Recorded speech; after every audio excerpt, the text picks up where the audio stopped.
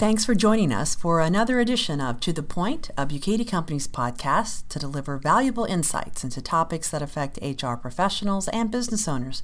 I'm Mary Amundson, Managing Director and Head of Compliance for Bukaty Companies. In prior podcasts, I've been joined in the studio by colleagues who are subject matter experts on the topics that we're exploring, but today I'm flying solo. We're addressing issues in the compliance area, and those issues fall into my wheelhouse. So certainly there was no shortage of regulatory activity in 2019. Let's just do a little breakdown of some changes and regulations that were adopted in 2019 and that will undoubtedly impact your business in 2020. So we'll start with the EEO-1 pay data saga. That's gone on for several years. It started under the Obama administration in 2016, and it continued to play itself out in 2019. For a little bit of refresher, under the Obama administration, employers were supposed to include that pay data as part of their EEO-1 annual reporting requirement. But before the requirement took effect, the Trump administration came in and they suspended the ruling.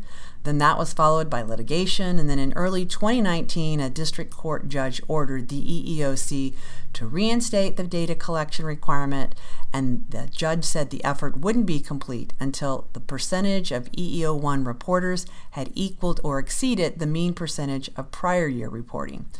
So the EEOC thought that when 81% of eligible filers had submitted their pay data by November of 2019, they asked the court to declare the effort completed, but the judge had something different in mind and basically said the EEOC needs to continue collecting that pay data until January 31st of 2020. That deadline, as we know, is just a few weeks away. What does this mean for employers who have to complete this somewhat onerous requirement as they file their annual EEO-1? Will this finally be put to rest, where we're going to have to continue reporting?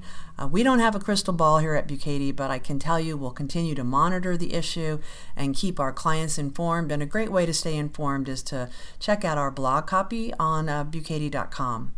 So let's move away from the EEOC to ACA, or Affordable Care Act news.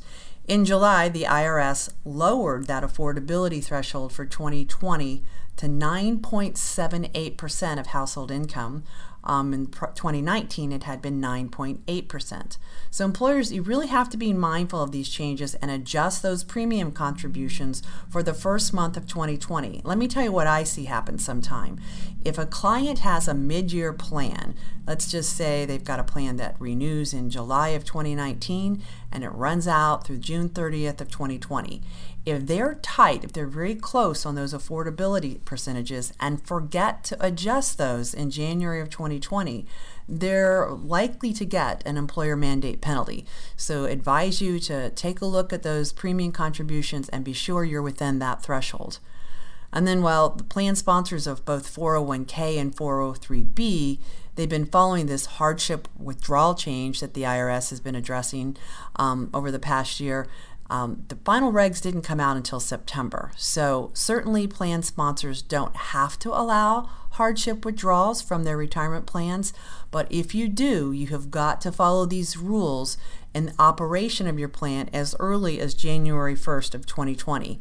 Now you've got until December 31st of 2021 to adopt the plan amendments formally, but our suggestion is don't delay making those plan amendments while the topic is fresh on your mind. Get this requirement completed and prevent missing a deadline.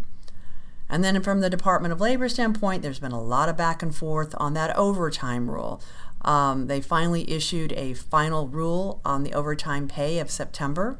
So effective January 1st of this year, employees who earn less than $35,568 per year, they're eligible for overtime pay regardless of their duties.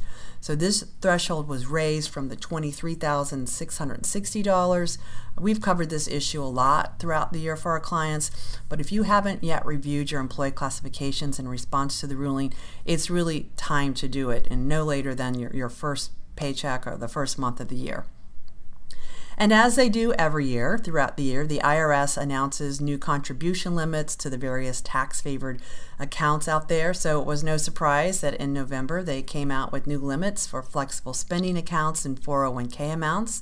You can read those too on our blog, but just probably the best news for those of us who are 55 and older is finally that 401k pre-tax contribution rate was increased by $500 to $6,500, and that amount hadn't been moved since 2015. So nice to see that edge up. And then the year closed on, a high note for many of us. Right before the Christmas holiday, we learned that 3 Affordable Care Act taxes that ultimately affect the cost of your health insurance were being eliminated.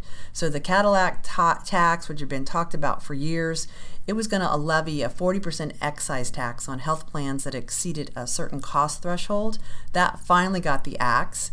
The health issuer tax was eliminated finally. That had been put on the sidelines, reinstated back and forth, but it's now gone to its grave. And then the tax on medical devices was repealed. So, but Congress, what they give, they taketh away. They did reinstate the PCORI fee. It had been set to eliminate at the end of 2019, but it was reinstated for another 10 years starting in 2020. That fee is assessed on all fully insured members in your plan. It's not clear what the amount is going to be in 2020, but it's likely to probably be around $2.50 per covered life. So 2019 certainly was a busy year. We've kind of quickly ticked through some of what I think are the more relevant issues that employers need to be mindful of as they head into the new year. And hopefully you're prepared for the new changes, your business, and you've got your business house in order. I really do want to wish all of you a prosperous, happy, and healthy new year. And thank you for listening to our To The Point podcast. If you'd like to learn more about Bukaty services, please visit our website at www.bukaty.com, or you can check out our growing podcast library.